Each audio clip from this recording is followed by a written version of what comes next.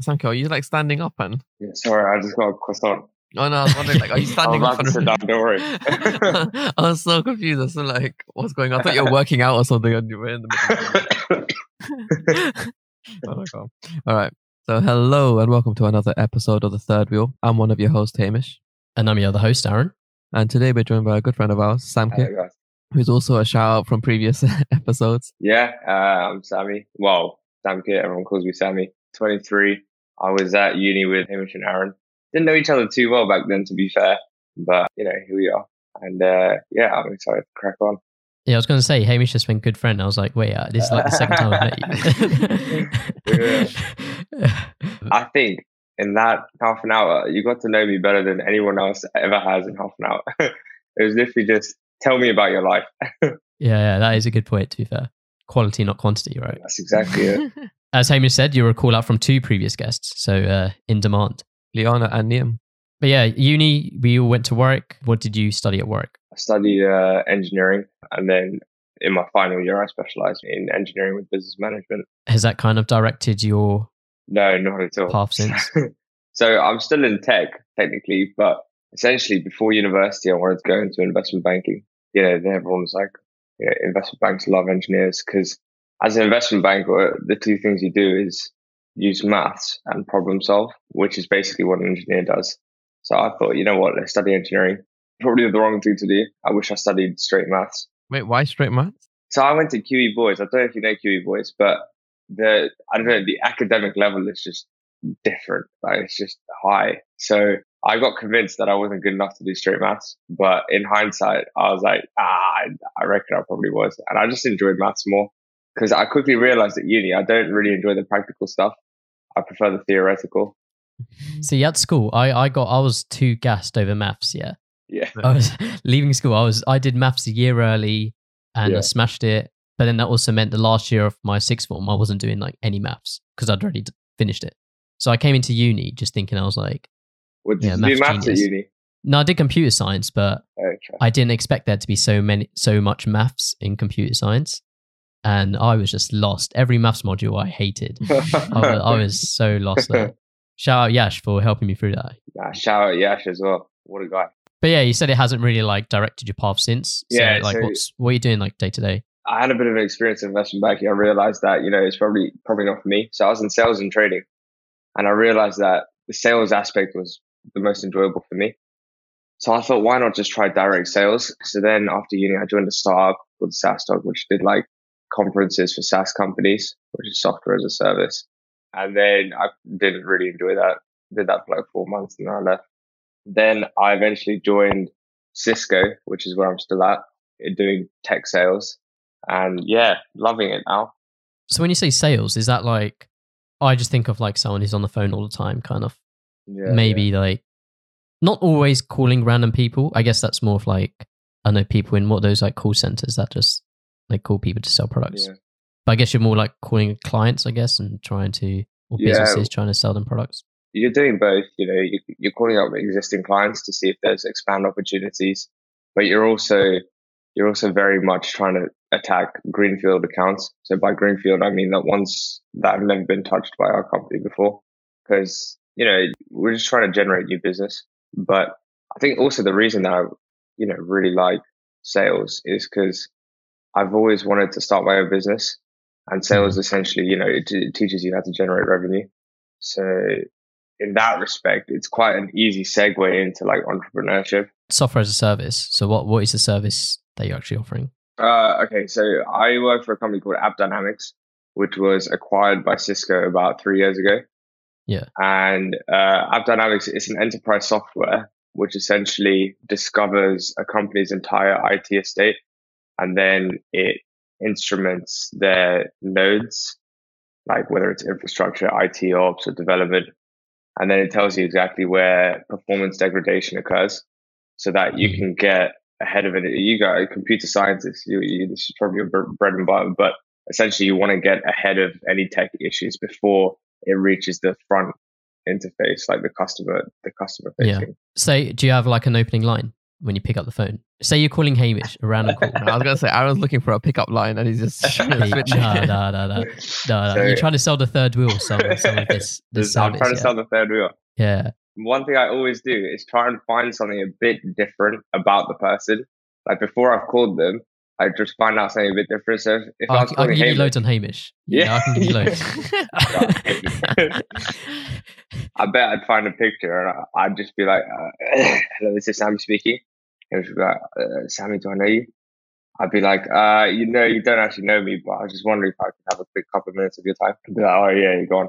How the corner is, bro. How the corner is. Yeah, what is this new look? Your hair, mate. Oh, my hair's been like this for like over a year. Oh. Maybe like a year and a half. But yeah, basically, at the end of like fourth year, I was kind of basically growing out. And then I was kept letting the top bit get longer until I got to like slick back. Got it re-dyed recently. And yeah, pretty much been, just maintaining that. It looks a bit dyed at the moment. Did you dye it recently? Yeah, Tuesday. He's got a tiara on as well. Tiara? Yeah. Bro, I always call them a tiara. No, you see, I was rocking this year way before a lot of people. So now, every time I see someone rocking, because I've been locked down, everyone's hair grew out, Yeah. I saw bare people rocking it, and I was like, look here. I was just started counting the people. I'm like, look here. If anyone ever adds me again, I fucking did this year before you lot. Yeah, I set the trend for this.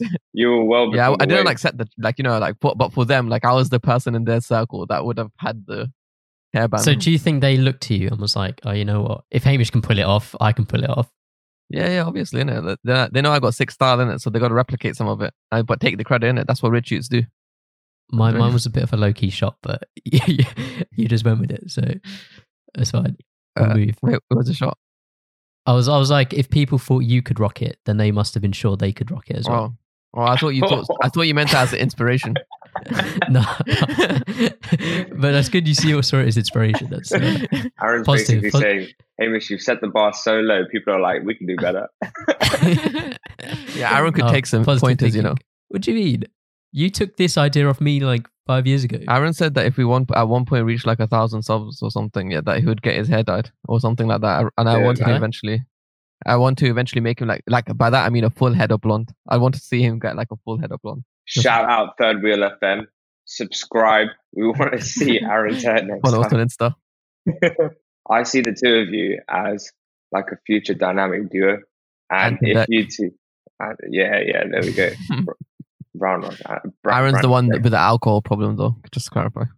I thought I'd be the smaller one. And but I would have given you the smaller one, Aaron. But I don't want to be the one associated with the alcohol addiction. Fine, I'll take either of them. To be honest. Yeah. Sorry. What was you saying, Samkit? But yeah, I was saying it's partly about partly calling, partly getting customers on board. But it's also so much like customer meeting and conferences. Yeah. Is it something you see yourself like sales? As you said, you kind of always imagined yourself starting your own business. So sales, if you were to start your own business, do you think you'd be like kind of the sales guy almost? Yeah. Because whenever we think of like starting a business, I guess I only think of like, I know the guy whose idea it was and like kind of leads a direction. And then you've got a tech person. Yeah. Maybe a design person. Well, we would obviously, if, I were to start a business, we'd have to have all of those job functions as well. But yeah, I'd see myself as like a business development lead. Yeah. Well, the word on the grapevine. Go on. Is that you do have a bit of a business venture. I know the word on the grapevine. Like we didn't discuss it 2 weeks ago. No. They don't need to know that. They don't need to know that. My sources told me. Your sources, yeah, fair enough. No, I like it. Yeah, I did start my own business. It's called And Pause. So you can go check that out. andpause.co.uk and AND and then pause PAUSE. But then it's .co.uk. Like pausing like the TV or something. Yeah. Like stopping. Yeah. But the reason for And Pause, so the whole business is corporate massages essentially, but And Pause is more just like, people wanting to take a break from work, just zone out for a good like 20, 30 minutes and then go back to your work. Oh, the website looks good, man. Yeah? Yeah. I thought Aaron was going to rip into it because he didn't get to make it. No, do you make websites? Yeah. One of my friends from school made it for me. His name's Ajay Shah. Yeah. Oh, I didn't know you were in the website game. He's done a good job. You can At see Warwick, it. he was one of the most famous names for it. Oh, really? Well, it obviously wasn't, but How times have changed, Darren. yeah. I mean, how did you get into like the massage business, man? It's a good question. So we actually got massages at work. So my current business partner actually was my masseuse at the company. So she was our therapist. She's a trained osteopath. And I was just laying there on the table one day and I was like, why do more people not do this? Like whenever I tell my friends about it, they're like, it's so cool that you get massages and blah, blah. I was like, surely there's a market for this. More people must want it. Because who says no to a massage? You know what I mean? I was under the impression they came up to your like desk and just started like giving you a shoulder massage or something like halfway That through. actually is where there's not really a gap in the market. So what you've just described is quite saturated. A lot of companies provide like at the desk massages. Really? Yeah, mate. Like in front of everyone else in the office? Yeah. I've never heard of this. So they continue working, they're typing away, and they just start getting rubbed. No, that was weird. a mad That's statement. weird. That's weird. I don't know how I'd feel if I was like, making this sick new website and then someone just comes up behind me and in front of all my other colleagues as well. And like, Yeah. You're already trying to It's a bit publicize this weird. website thing, isn't it? aaroncomedy.co.uk. Links in the description. Watch out, Ajay Shaw. Right, plot twist. Aaron has started the Third Wheel FM just to promote his website business. Yeah. Okay. So you were having this massage, Yeah, so I was, and then I you were was just laying there on like, the table, and Francesca's lovely. And I just had quite a frank conversation with her to say, why don't more people do this? Like, this is great. And then I put together a few documents to say that, this is the revenue streams that we could go by. I can see this becoming quite large. And then Francesca was like, I've been wanting someone to like help me on the business side for a long time. And she's very good on like the health side and she's got a master's in osteopathy, but she's always been like on the business side. I don't really, have the know-how. So she kind of wanted someone to help with that. And then I kind of had the idea of expanding this to loads of different, upcoming tech companies, investment banks and stuff like that. So, we started the business together. That was in January. We incorporated, and then we were, putting the website together and just getting a few bits and bobs together here and there. And then COVID happened, which is when, let's be honest, it's a business of touching people, which you can't really do in a global pandemic. So, that kind of messed up the plan. But, we're still trying to figure out some virtual stuff. And then when everything opens back up, we'll start it virtual back up. stuff. How would virtual massages work? So, like yoga sessions, HIIT sessions, like daily for the employees, just to, have like that half an hour or 1 hour a day of just zoning out and looking after themselves. Yeah, from your website, I'm seeing like it's not just like massages; it's more of like a well-being, right, health thing. I was wondering as well, like, if you had like your own product range of like things that like massage you, like like a neck pillow that massages, etc. Like, don't you think that would be a good source of revenue if you haven't thought of that already? If you want, we can edit that bit Aaron, out. you weren't wrong when you said Hamish is a hustler. 100%. We thought about that. A product line is something that we have in our roadmap. 9 to 12 months in, we're going to start having a product roadmap. Once we have enough following, then we can start to properly get some merchandise. So that is the idea. And then we'll have all of those products branded by ourselves, which would be good fun. Yeah, I think the brand's really strong as well. And Pause, I think it's got a nice... Wait, hold on. We may need to work out a brand deal here, 25% off by a third wheel. Yeah, you use the code. Use the code third wheel at checkout. I could just see someone coming up right behind Aaron and going, Aaron, what the fuck are you doing? and then from now on in the podcast, we'll be sat with like these neck pillows massaging us and be like, oh yeah. And then we'll just be like promoting it all the way throughout, yeah. Sounds amazing. Yeah. So was like Francesca doing this? So this was Francesca kind of like a freelancer? Yeah, almost. Yeah. Hit the nail on the head. So it wasn't like an in-house thing at the company. Yes, she's a freelancer, but it kind of became in-house. Like, she had her own, whenever she'd come in, she'd get her own room. She'd turn the lights down, turn on some mood lighting, and then play some music. And then you have a proper table that you lie down on, you take your top off, and you actually get a proper massage. That's where the gap in the market was. Like this getting at the desk massages or seated massages, that's quite common. but something where you actually take a proper pause, which is where the name comes into it. That's more what we were going for. So properly for about 20, 30 minutes, relax, and then go back to your work. The massages at your work, was that like your first experience with massage? I don't think I've had a proper massage like that from what I can remember. What you've just said is quite common.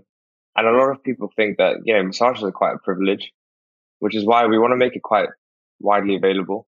Yeah, there's no reason why a company shouldn't be providing that. Like, there's a massive shift towards mental well-being in the workplace now. And I think that this is a great idea for companies to implement to hit those SLAs, those targets. Oh, yeah, I was going to say, like, you see, is there not like any health guidelines or anything you have to follow, like any paperwork or like around all of that stuff, including like her being hired in the company, all of that stuff? That must be like hell to go through. Yeah, kind of. But just because she works independently, right? She's not an employee of the company. So she's free to start whatever business she wants related to it. Contractually, there is some red tape, especially when we go into these businesses. If we're claiming that we have, health benefits, there are certain things that we have to abide by. For example, every time a massage is done, the masseuse has to document what was done, whether or not, the employee, but, from a medical perspective, the patient had any niggling injuries or whatever that they tried to solve. Yeah. So let's give a bit of a situation here. Right. Say the third wheel blow up, yeah. Which it will. And we will. When it will, yeah. When we blow up, and we've got a studio, and every week we have guests coming in to record their podcast with us, and then maybe multiple in a week, and we feel like we can offer some benefits to the guest, like maybe before the recording or after the recording. And you think they could have a massage that would be beneficial for the podcast, for the guest. Yeah. So now you're ringing up Hamish to like pitch Ampause and why we should link up with Ampause to like offer our guests. What are you saying? I'll be like, hello, is this Hamish? Don't do that grunt, because I don't know how I feel if you grunt like that on the Should I hang up? Hello, this is Hamish speaking. Oh, sorry, I thought you were impersonating me. I thought you were impersonating me again. Yeah, it is. No, Hamish, you play. Who is this? Hi, this is Sammy calling from Ampause. I have a strong feeling you've probably not heard of us. But I probably at this point I'd end and block the number. I won't lie. I do that all the time. You're the typical prick customer. That's not a prick customer. People just call me like about things. That know. Say you know. Okay, so let's say you know Sam Kit. You know Sam. We know each other. In this case, yeah. Oh, okay, fine, chilling. I was like, hey bro, how's it going? Go on. I hear you're getting pretty famous now. This Third Wheel FM, I see it everywhere. I saw it on my feed. I see it on promoted social media. It's looking like it's a good gig for you now. So you're looking to also leech off us like everyone else. I'm joking. I love how Hamish becomes this distrusting person because he suddenly found fame. What a joker. I'll be like, oh mate, how's your tiara? Yeah, I got a diamonds one. I got diamonds in it now. Oh, Richie. Yeah, Richie. Yeah. You're turning big. Yeah, so Speaking of diamonds and the good things in life, how do you like massages? I haven't had one yet. So what can I do? What can you do? So essentially, I've started a company recently, a little startup called Ampause, and we're trying to improve general mental well-being in the workplace. So I thought that since the Third Wheel FM is blowing up, to attract some more high-profile customers for you. By customers, I mean people on your podcast. Maybe we could provide them some benefits, maybe just to incentivize them to come along. If we did that, to be honest, I'm thinking of like an application form on our website, where it's like apply to win a chance to be a guest in the Third Wheel, or they can pay to be on it. Right. Listen, I understand that Third Wheel is blowing up, but this is when that person wins that competition and finally gets that chance on the Third Wheel FM, they want to leave a very satisfied customer. And that's where we would come in. We would help you with that satisfaction, get you that 4.9 out of 5 on Trustpilot. They'll be telling everyone that they got this amazing massage before the recording, and then they were in the most zenful place they could have been. Exactly. So if for your first podcast you had about, I don't know, you guys are big now, so let's say 1.5 million applications, maybe with the massage thing getting out, you might get a good, like, 3.5. That's mad growth, I'm sold. Doing those numbers. If people think they're reaching my phone number, they're on crack. I'm impressed that you picked up Michael. I'm very grateful for that. Yeah. To be honest. Next Sam kit for future, when you do this with Hamish, just be like, ask Hamish, do you want Dua Lipa on the podcast? Because I've heard she likes massages. Yeah, Dua Lipa, and he'll be like, I love it. Say that to Hamish, and that she likes massages, and that if we had a massage partnership, she will come on as a guest 100%. And that is what will get Hamish. Yeah. Secure the bag, innit? Secure the bag. Oh, wait, with how big you guys are going to get, Dua Lipa is going to be looking for you. Yeah, she'll be looking for us and Paul's. Yeah. Massage. She wants a massage before or after. Aaron, if I was going to ask, if I was selling to you, what would be one thing that would get you? To be honest, it's not very hard to sell to us at the moment. So, like, if anything, we'd probably be like, just when you're on your product line or whatever, just set us with a third wheel discount or whatever, and we'll probably be all good. Like, and then we'll obviously constantly shout out. Like, it'll be probably that simple. But you might want to get to us before we blow up, obviously. So, for everyone who wants to make brand deals, Dua Lipa will get 30% off her neck pillow for sure. For her one, could you just make sure my face is on it? No, joking. Every night she goes to sleep on it. You probably just need to be like, oh, Aaron, can you just do me a favor, please? And just be like, guilt trip me, and I'll probably be like, oh, okay. Yeah, that's why Aaron can't make the business transactions, because he's too nice. So if I ever call Aaron, I'd be like, oh, listen, bro, Hamish around? Yeah. What are some of like the actual, like going into like the health side of things? Yeah. What I guess some of the health benefits of getting a massage? Essentially, I think the main one is circulation. Blood circulation gets flowing, which is one of the best, benefits of a massage from a health perspective. But it's also, it means that employees don't have to shell out, hundreds and thousands of cash trying to find like a personal trainer or someone to sort their body out if they've got niggling injuries.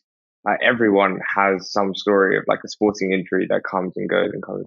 But if you have someone on a week in, week out basis actually tracking, how that injury is doing, then those employees don't have to pay cash elsewhere to do it. They get provided it in-house. Yeah, just for also reference, I was going to say, say you go to a physio week in, week out to obviously get like an injury sorted. Like, what's the difference between an osteopath or I don't know if I said that right, and a physio?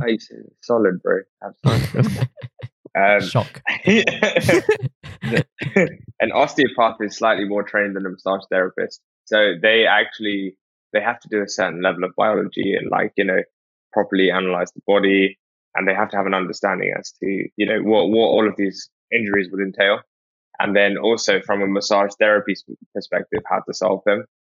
And then you might find a lot of osteopaths specialize in some other stuff like acupuncture or hot stone massages and stuff like that. But yeah, so I've gone through acupuncture as well to I guess free up knots and certain muscles. So I know that some people probably find it extremely painful because also acupuncture, it's needles in it. So I know a lot of people kind of do have that fear of needles. So yeah. With acupuncture though, you need a certain amount of experience to be able to do it properly because it's so difficult to not clip a nerve. And the fact that they can do it so calm, there's a lot of work behind the scenes. They need to understand the whole meridians of the entire body. Yeah, it depends on which part of the body, and it also depends on the patient pain threshold. Yeah, I would agree. So my physio actually, basically when they were doing that to me, because I've had it many, many times for certain knots in my muscles in the upper body. Yeah. They didn't tell me this till after. They told me this on one of my last sessions last year. They were like to me, you have a really high pain threshold because I put in at high pain points, I put in more needles than I should have. Really? Or than most people could have handled. I'm like, sorry, what? I'm like, what's the normal amount? She's like, bro, big for man. No, it was like she was impressed, yeah.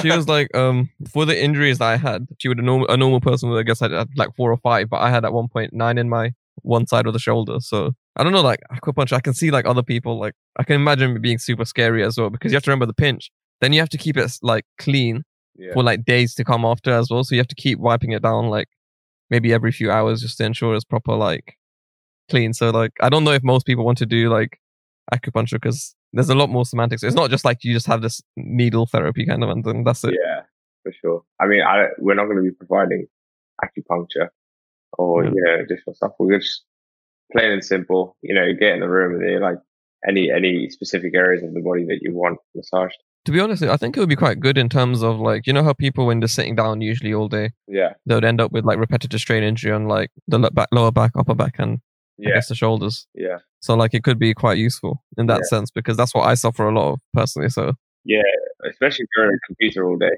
Yeah. Because although it's easy to say, take a break like every hour, realistically that's not going to really happen. Yeah. Because of just work, you kind of get lost, But then there's also business benefits related to it. Like employee productivity and then talent acquisition, talent retention. So yeah, because you can't find that kind of benefit elsewhere unless you're like, well, obviously by that point you'll be gone like global. So they'll be like, well, I can move to any company that has this. I'll be all good. Yeah, that's the one. When the third wheel blows up as well. Is this a service, or even when you were using it at your company? Yeah. Was it a service that was just provided by the company, or did you kind of have to pay a bit to use it? Free company provided it. But basically, we had a sales leader. His name's Jeremy Duggan, one of the best salespeople I've ever met. He literally started our entire region, and he used to get private massages from Francesca. And he was like, do you want to do this with the company, like as a gig? And he just found the budget for it, got it done pretty quick. So, and we've had it ever since. We've had it for about 4 years now. That's pretty cool. Does she do all the mad shit? Like, when you see like in films or something, people standing on their backs and like, jumping up and down. Nah, not really, man. Like, I think with these, with the therapists, doing 15, 16 massages a day, like, it gets tiring. So, yeah. How long is one, like, massage? 20 minutes. 20, okay. Well, we thought that's the sweet spot because people are not really willing to give up half an hour just like that. Like, half an hour is like a proper meeting slot. 10 minutes just doesn't feel like enough. I thought 20 minutes was a perfect sweet spot. Yeah, it's not doesn't sound too short and doesn't sound too long either. So what are kind of I know like COVID is kind of scupper things at the moment, but what's kind of, are there plans to like get back into it? For sure. But, I won't lie, it did get a bit slow. Just because, the nature of it, it's like, oh shit, we can't actually go into customers. But yeah, kicking it back up. We're starting this virtual stuff, which is really good fun. And then God knows when this stuff is going to get sorted out. But when people are going back to the offices, then we'll start to actually speak to customers about the full package. You may not want to like slow down completely because currently I've been going to my physio and obviously they've been using PPE and stuff. So yeah, and wiping down all the equipment and so on. So like maybe there's a chance if you're using like if you can actually fund the full PPE type thing, per customer, then what you could do is just like start running it like to the places that have to have people in, office and whatnot. Yeah, you can start running it maybe there. I don't know. It may be a push, but like it's something because then you're like to the company. Currently, you don't have to give us the kind of the PPE maybe or something, like you self-fund it for the boost that will give you in the future because you went out of your way to get it done. Yeah, that's true. That's a good shout. Well, when we get our first customer, we'll shout you guys out. Yeah, that'll be good. Maybe put on a podcast in the background while I get a massage. That's put on your episode. Music. Should I just be narcissistic as fuck and just put mine on? Yeah. Aaron will basically, the table that they have to use for the physiotherapy and the massage and everything, we'll just buy one that's Third Wheel branded. So even when they put the face to like the face thing, on the table, and there's just a link to the Third Wheel that comes just right there. What we'll have just on the floor where the head is, we'll just have a huge sticker that says the Third Wheel FM. Follow at. Wait, we got some stickers. Yeah. We'll send you some. Sorted, done. Look at that. We're becoming business partners already. I like to call this one Project Dua Lipa. We'll get her one day, though. Oh yes, love it, love it. I'm buzzing. I'm buzzing for that. Yeah. In something we discussed in our like previous call was like you mentioned spiritual business. Yeah. Does that link in with this venture of yours at all? No, not really at all. So it's not really a business per se, but there's this thing called Dada Bhagwan. You know how you have like Oshwa, Navnath? Yes, I would. Yeah, like. No, you might need to explain. They're like Indian communities, which tend to go a bit global. So, there are people in like, I don't know, Kenya, America, India, Australia, the UK, that kind of stuff. Mm-hmm. So this one's called The Other Bhagwan. Essentially, it's a spiritual science. It's not really a religion. It's not really like yoga. But it's kind of, I would say, spiritual science. So it's just a practical way to live your life with minimal harm to others and just as peaceful as possible. So yeah, we essentially got into it because Mum's into it, you know, and as a result, we've been like doing community service and helping the people in it. And to be fair, the Airbnb I'm in right now, all of the people I'm with are from the Other Bhagwan as well. Does this also relate to the vegan thing? Yeah, I guess they kind of do. So, you know, I have the hope to go vegan one day. I keep saying I do. I'm trying to phase things out one by one. Not working too well. But I've always been an advocate for vegetarianism, veganism, quite opposed to the meat industry. So the Other Bhagwan Foundation does preach, you know, vegetarianism and veganism by sole nature of the fact that it's trying to reduce violence. So I guess it kind of links in that way. But my ideas on it are completely unrelated to the Other Bhagwan. It's more just that I intrinsically believe in the ethics of it. Well, I guess, what do you find tough about migrating? If you're in the process of trying to turn into a vegetarian/vegan, yeah, what are your tougher points on it? Like, what are some of the things that you're struggling to, I guess, switch out? I think it's so easy for me to say that, or it's so easy to be vegetarian, but I was raised vegetarian, you know, in the household, I haven't had meat growing up. One of the most difficult things is making the transition. Like, if you're used to meat and you enjoy meat and you like it, then it's difficult to become a non-meat eater. But when you haven't really had it growing up, then you don't really have the temptation. I think that's the most difficult thing. Two, it's just convenience.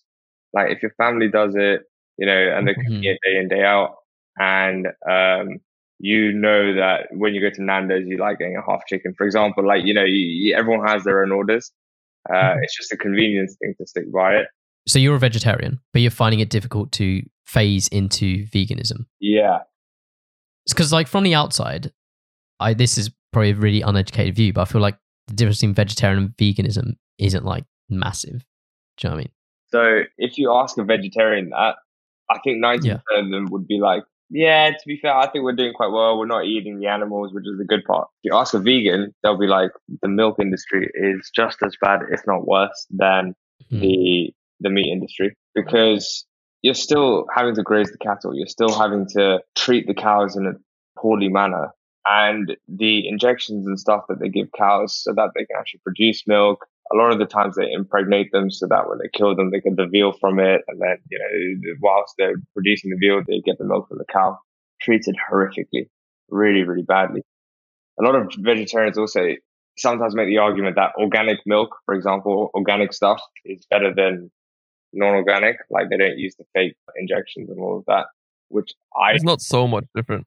Yeah, I used to believe it as well, but after looking more deeply into it, it's like hardly any difference. Like, that milk is meant for the calves, and we don't really have a right to it. Yeah. What stuff are you, if you went vegan, you'd definitely miss? Halloumi. Oh my god, halloumi and paneer. Cheese. I was gonna say paneer.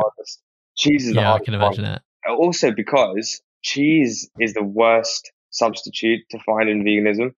Like, we've said. I think, did Dill say that? Dill as well? say it. Yeah, Dill said that, and he's not wrong. He's not wrong at all, because all of the other ones have really nice alternatives. Like, I love coconut milk. I love oat milk. Yeah, try cashew milk. I'm a big.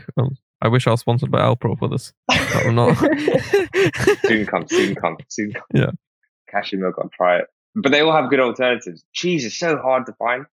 Like, a good vegan cheese. Like, even vegan ice cream you can find quite easily now. But yeah, I can imagine that. I don't have much cheese anyways, but I know that if I went vegan, the paneer bot is like, it's a bit tough, you know, unless they find a vegan paneer, which is just, I don't know how they're going to do that. Yeah.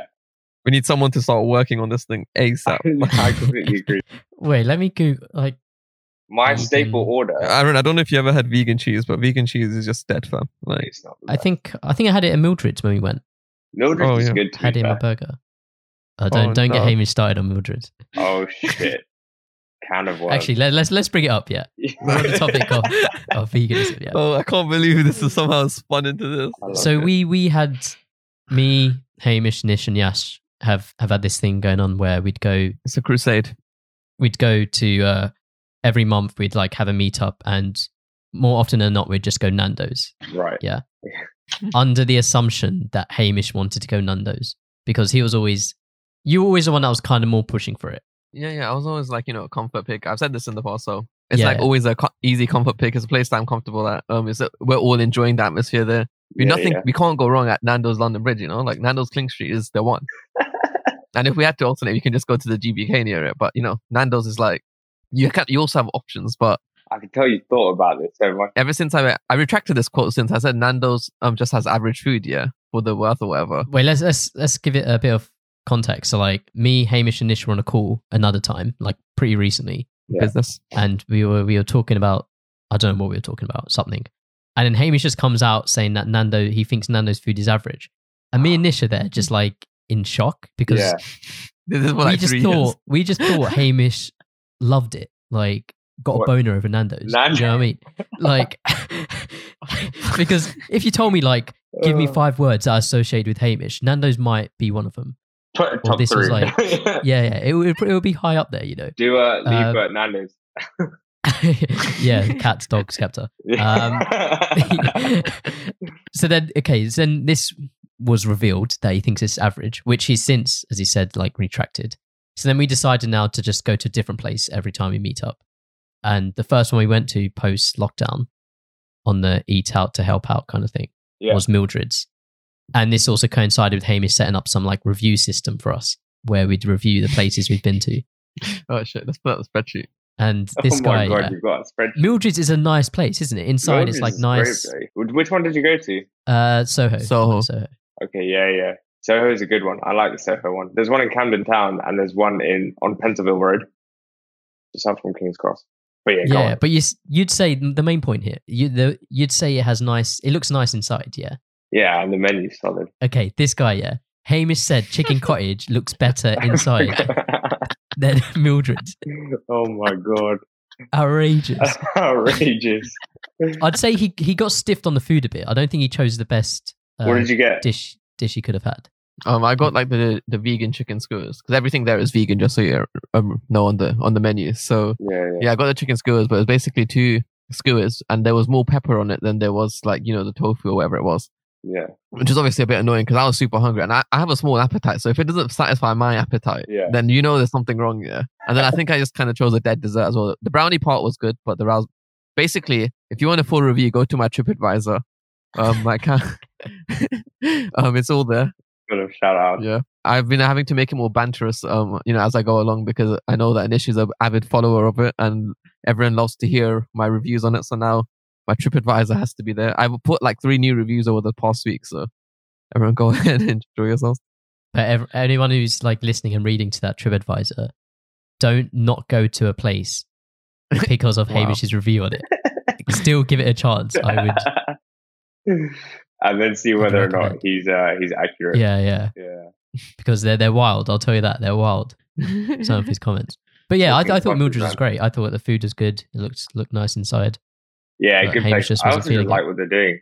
They're promoting vegan food, and that's always a good thing. Do you think veganism has become a bit like hipster? I think it has. Yeah, which I'm so happy about. It is a bit of a trend, but in the same way, like Peloton is a trend. Great for your health. You can do it in your house. Veganism as well. It's great for your health, great for the environment.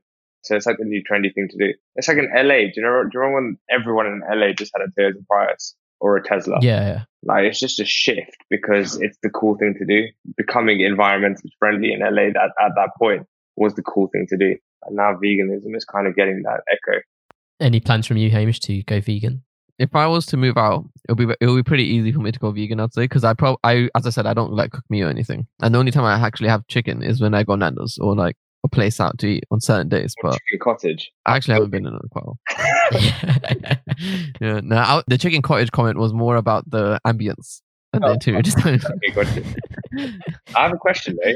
What was it in your mind or taste that shifted your review of Nando's from being average to actually good food? So basically, I take in multiple factors. So like the food, like for the price you pay, it's better than a lot of places, So like Mildred's, The only reason it was somewhat decent, it was because we paid the eat out, the minus £10. But like realistically, if I'm paying that much for a Mildred's meal, I'm expecting a madness, But maybe that's just me, innit? Because I'm put it like this. Growing up, I'm used to chicken cottage prices. But I'm paying like 5 times that. I'm expecting like 5 times the madness, you know. But sadly, that doesn't work like that in this world. Yeah.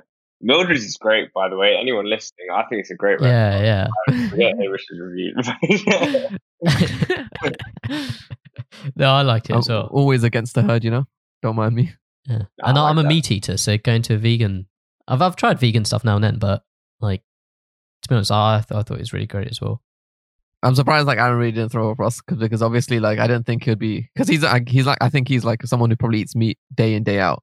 So like when we had to take it to a vegan place just because you know we had to satisfy obviously like all the different requirements. So Yasha's vegan, so we have to make sure there's at least one vegan option. Yeah. I make sure of that before we go, and then I make sure that there's at least I want to go there and try it. Yeah. Or at least no one else has been there in the group. Fine. For the most part, so that's kind of the basis we're trying on. If anyone ever wants to join in, just holler at us. I like this idea. Just helping around restaurants and reviewing them. Yeah, I'm just like, if it tastes good, it tastes good. I don't think it matters too much if it's like meat or not.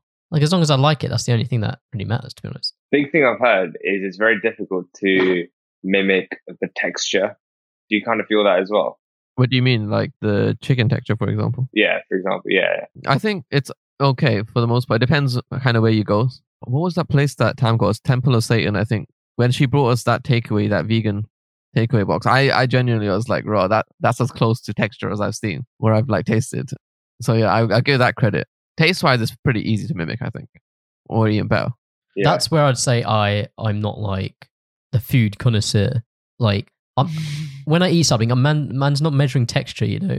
I'm not seeing if this texture like is up to scratch or whatever. I'm just tasting it and I'm just seeing if it's good or not. Like yeah, I see what you're saying.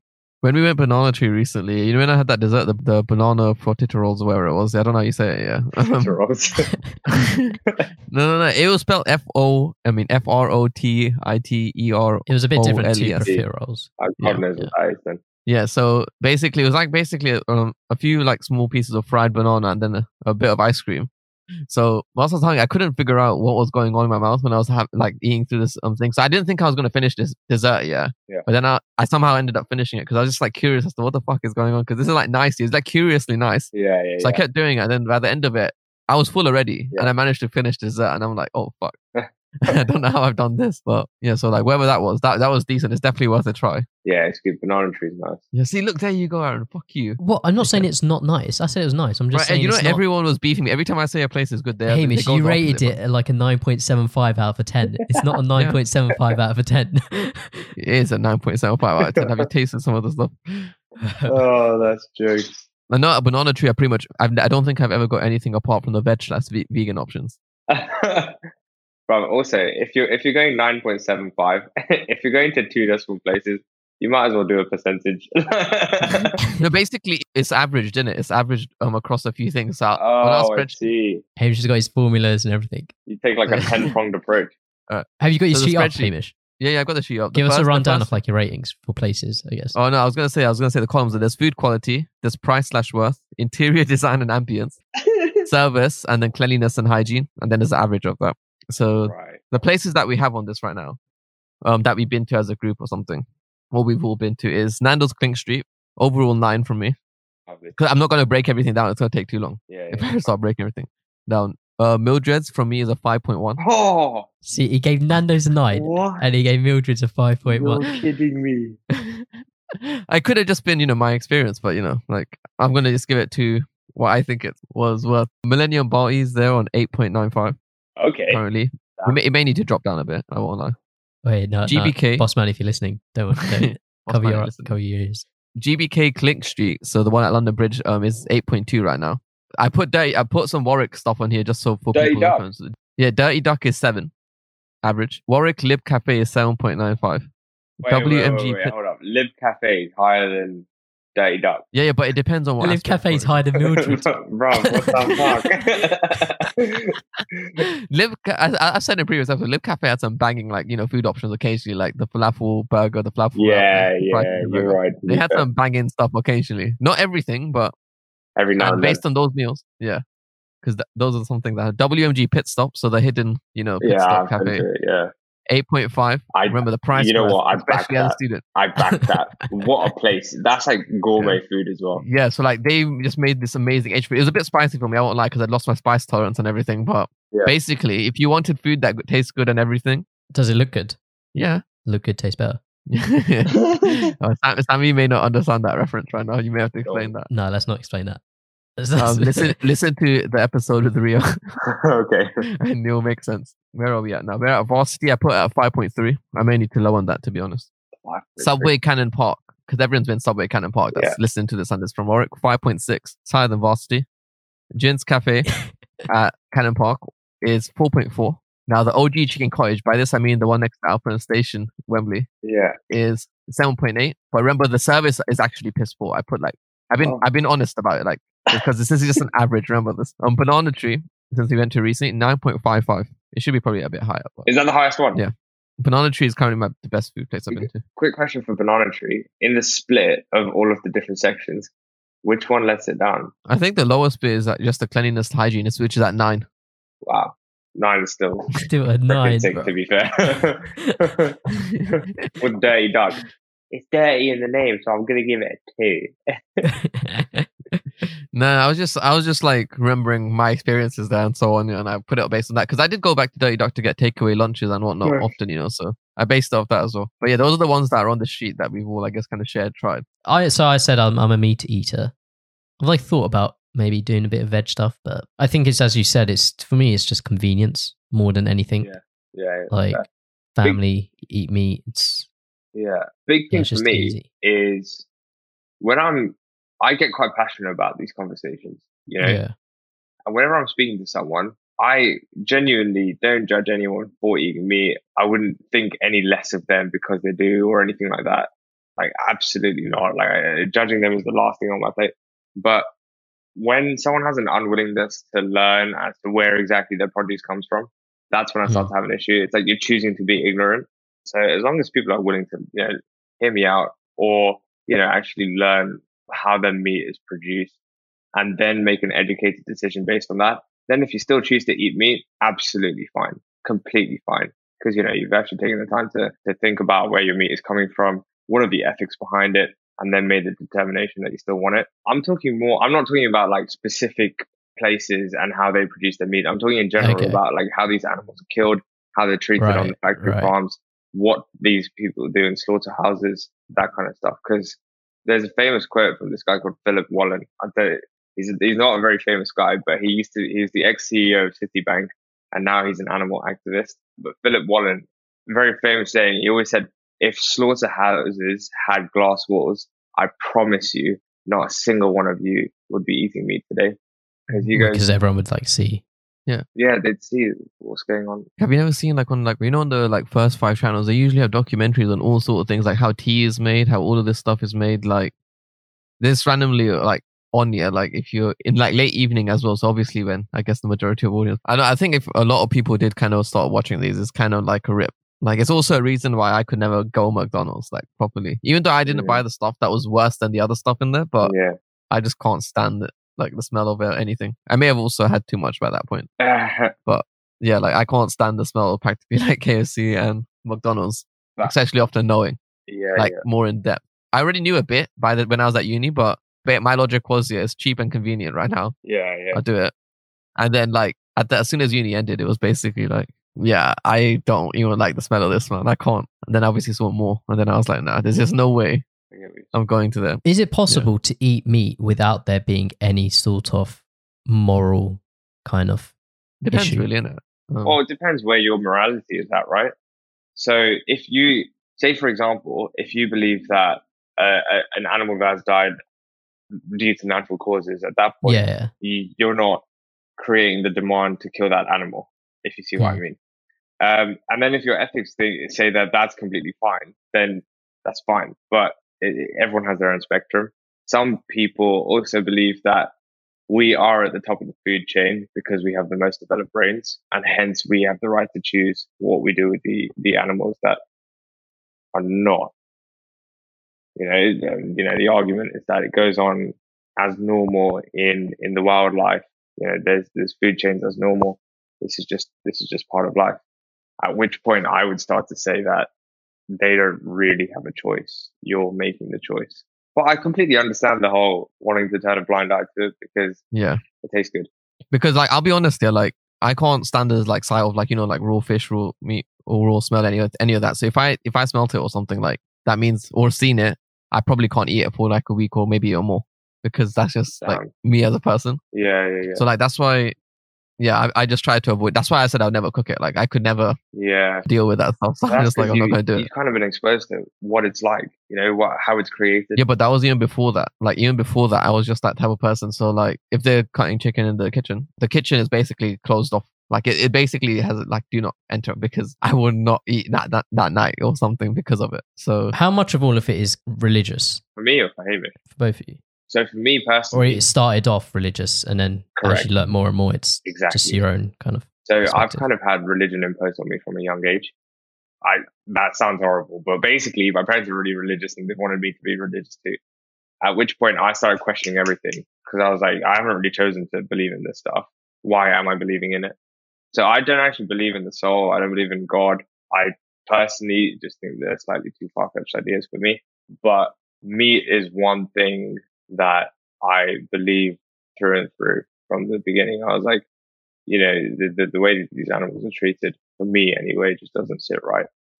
For example, a pig, the way a pig is killed normally is that they slit the aorta, which is the largest artery in the body. They slit it and then they hang the pig upside down from one of its legs for about 90 to 120 seconds until it bleeds out, because the pig bleeding out makes the meat more tender. And that's why those like they're going to eat pig from today. But there's fantastic. I'm not eating bacon again. No, but that's just an example. Do you see what I mean? Once you're exposed to how it's made, and then imagine watching that and then thinking the pleasure that I'm gaining from, you know, just cooking a bit of bacon or pork is as a result of the suffering that this pig has just gone through. Yeah. So for me, I think it's like a mix. So like I had religion imposed on me from early as well. But then I obviously stopped believing at a point, and then I started like heavily believing it again. But I made certain like deals, I guess, with God, as you could say, or whatever. Yeah. But obviously that's to each their own. I'm not going to try to convince anyone of anything. So I would have like veg days, certain veg days, you know, dedicated for as part of my trade-off. But then like when I was younger, like I would say like, apart from the special, you know, super, super special days like, you know, Diwali and so on, like apart from then, like otherwise, like I wouldn't mind having a chicken cottage, you know, because it was really nice to have. It was like good, you know, it was like good eat from outside. Like you could just have nice food. But then like as I grew up, I'm like, I also obviously had other like health issues, like and so on. Yeah, but I was just like, you know what? Yeah, literally not eating chicken is not that deep. Like the corn stuff is not. You can kind of get like the taste and everything out of the corn stuff and whatnot. Obviously, some people may not agree, but it depends what you're looking for in it. Like if you're looking for the texture, I guess you're not going to really get that. But if you want the taste and that's all you care about, and enough for the nutrients, you can go to like move to corn and everything, obviously, but that's a bit processed as well. So you may want to, you know, use something like tofu and so on. But yeah, for me, like I don't, as I said, only when I eat out, if I'm not on a veg day, for example, even if I have the option to eat chicken, I would sometimes just pick like the veg or vegan option because I may be like curious or like enjoy it more. It's a conscious decision as well.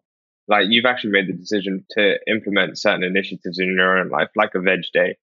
But naturally, if you one day of the week, if you're not eating meat, then that means over your just entire lifetime. I would say like 75% of my week, I don't eat chicken. Like, yeah, solid. So that's all that much less that you're demanding as a consumer, and hence less supply is required. As I said, that when you switch to alternate milk, I think like that's a big thing as well. Like, because as you said, I've researched into the milk industry, and even when I was obviously going through my other health issues at the time, I was like, you know what? Yeah, I don't need to switch back to normal milk, even though I'm not lactose intolerant. Like, I'd rather I'm fine. Like vegan ice cream, like some of them, they're getting better. Like honestly, like I wouldn't say Haagen-Dazs Magnum level, but they're getting there, you know. But like, not Haagen-Dazs isn't eating veg, for those of you who don't know. I actually had a question for you after Sammy as well. But yeah, so like the vegan alternatives like aren't that bad. I know everyone's like, oh, the vegans keep pushing this and that, but genuinely, like if you have alternate milk, there's something for everyone. Believe me. Like I don't like the old stuff, the stuff that I've tried. Unsweetened soy is good with protein shake, for example, which is a weird combo. I don't understand why it works and not the sweetened version. The soy milk itself has so much protein as well. Yeah. People who like almond milk, I think almond milk in the US honestly is better than the one in the UK, depending on the brand. You really should be sponsored by Alpro. Yeah, Alpro cashew milk though, like that also has like the thickness and the creaminess of actual milk. Yeah. Or like, do you like it creamy and thick? I don't know. I don't like it to be like, so I don't like to be soy level thin. My tea. Yeah, I get you. I like for it. There's an Oatly milk. So the company. I haven't had that one yet. Get the barista edition. So it's the grey one, not the blue one. Get the barista edition. You won't look back. If you like it thick, it's so creamy. The thing is, I also think about cost because it does cost more to go to this kind of diet. That's what I was going to say. It's not, isn't exactly accessible for like everyone, is it? For example, the milk here, like I think was it like 2 liters of milk here costs like the same as like one, or like costs less than 1 liter of, alternative milk. Like these are like big differences. Are you sure? Because say a can of milk, the 2.2 liter one, so the 4-pint one, that one, on average is, correct me if I'm wrong again, probably about £1.50 will cost you roughly for about 2 liters. And alternate milk is usually not on sale. I'm saying not on sale prices. Right? Yeah, not on sale. So, but even the 170 minimum for alternate for 1 liter. If you go to supermarkets, they're going to be a little bit higher. By supermarkets, I mean like Tesco, Sainsbury's, Asda. They are a little bit higher, but you can still find ones that are like 90p a pound. But if you go to Aldi and Lidl, mate, they are cheap, proper. Like you can get really good ones. So we had an oat milk unsweetened from Aldi, for example, and that was like 65p. Oh, that's smart. Interesting. Yeah, I don't personally think. I think I'm happy to stick with, for now, at least Alpro cashew milk till I get fully tired of it. But I will, as I said, I know Oatly. I've been told to try Oatly at some point as well, and I think there's another one, something with hazelnut and something. I don't know what it was to try, but I'll get around to it eventually. But it's just like right now, I'm sticking with what works for the time being until I get bored. Do you know if the price is higher for this stuff because it's like generally like more expensive to produce because they're not using these vegan stuff, or is it more like because it's quite a trend now, they're bumping up the prices because they know people are gonna. You have to also remember that the cartons they come in plastic as well, so they're actually using recycled and everything. So there's probably like more additional costs, whereas the plastic is still probably cheaper in some sense for them. Yeah. Despite the carbon footprint and everything. Having said that, you have to take care of like cows and everything, otherwise, which in itself does pose quite a large cost. But it's just been done on such a mass scale that economies of scale and all that. Yeah. So my question actually, I was thinking of earlier, like, because this is like, so I know some people have different opinion on this. Or do you think eggs are veg? Sorry, by eggs I mean chicken eggs, just for anyone listening. So I personally think it's ethically illogical to drink milk but not eat egg. I kind of see milk and eggs on the same level because 99% of the time it's an unfertilized egg, so it's not really going to turn into a chick anyway. The reason I draw the comparison is because in order to get a cow to produce more milk, you have to inject it and blah, blah, blah. Like you have to modify their biology in some way so that they produce the milk. In the same way with an egg, with a chicken to produce more eggs, they have to genetically modify them slightly, not genetically, but biologically. So I think they're relatively similar. Yeah, because I remember having this. I was speaking to a few different groups of people about this. Luckily, some were already on the agreement with me that it's not veg, because this is about to be grim. So if you want, you can skip 5 seconds ahead if you're not ready for. No, I don't eat it anyway, so I don't mind. So if you find stuff like this grim, skip 10 seconds ahead right now. I'll give you a quick second. All right. I basically said it's basically chicken, period. Like you're basically eating chicken, period. So how is that veg? Like where is the logic for me here? That this is veg. So no, you're right. But then everyone gets disgusted with that reasoning, and I'm just like, look, you can't be disgusted with it, but calling that veg because that's what it is at the end of the day. Yeah, but then you could go into the whole like, is a woman having a period unethical? Like, do you know what I mean? That's still an egg. We're talking about consuming it as a veg, right? Yeah. Because you wouldn't call it veg. I don't think you could. I mean, people may still call it veg, but I'm like, nah, it can't be veg. I think the fact that most of the time it's unfertilized is a big one for me. It hasn't actually been fertilized, so it's not multiplying into a chick. Interesting. That's just my take on it. But I'll be honest, I avoid egg anyway because I think it's a bit of a grey area and I haven't completely made my mind up about it yet. I was going to say as well, like this is probably like a whole different debate, but you eat chicken, Hamish. Yeah. And that, like, the beef stuff, that's a religious thing, not eating beef. Yeah. That's something I never really understood. Yeah. I get it. Mm-hmm. So basically, there is also something about... So my parents, where they grew up on the little island in India, Gujarat, basically their main source of food was fish because obviously, you know, like, depending on the season, they couldn't actually obtain... Like, sometimes, like, the harvest may get ruined or something. Right. So their main source of food was fish. So like they obviously had chicken as well. So that for them, I guess in like however many years and generations, fish and chicken was part of it. Whereas for me, I mean, I think, yeah, growing up here, you're kind of privileged in the choice that you get to make. You know, you cannot make these kind of dietary choices as well. But them lot, so they would eat it nearly every day. So like, just to clarify, religious wise, these religious deals I have basically mean I'm veg more days of the week than the family. Right. So even though my mom, you could say, knows more about the religion and everything, I would stay veg more days of the week than she would, but that's because she would consume fish on a lot more days.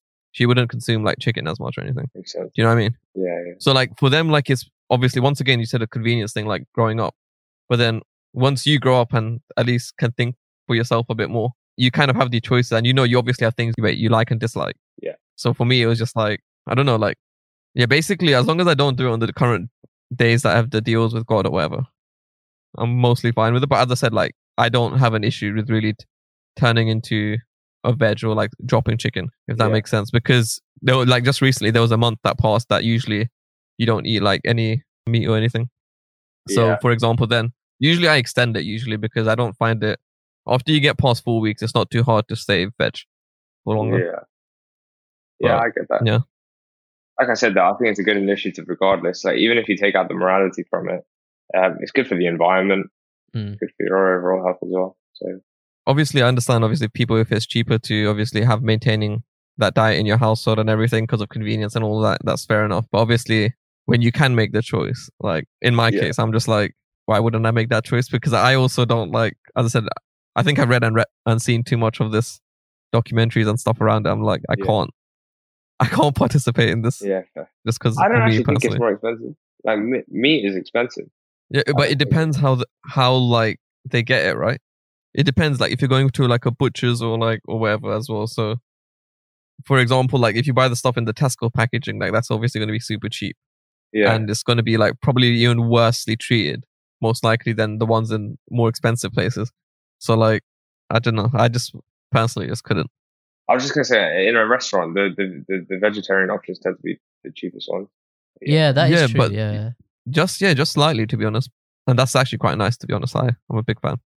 Yeah, same. I was going to say, a while back, there was a whole like Tesco and horse meat scandal, wasn't there? Do you remember that meme regarding it where people say, where do you draw the line on that board of animals? And someone put it like just before horse and after chicken. Yeah, what was all that about? It was basically a scandal where McDonald's were putting, horse meat in their beef burgers instead of cow meat. Yeah, I don't really get when they start like making a difference between like cows and chickens and horses. I personally think they're the same. Like animals. If it's bad, if you think it's bad to kill one animal, it's bad to kill all of them, surely. Yeah, which is why, again, this is me being cynical and not religious and all that. But I've never understood that. Oh, I don't eat beef because cows are sacred. I'm like, well, I think all of the animals are, to be fair. So yeah, what do you draw the line? It's like having a caste system. Okay, yeah. Kind of like it's ranking certain individuals in society higher than others. Yeah, I don't really get it. But yeah, me neither. I'm sure it is just religious reasons, isn't it? It's the cow.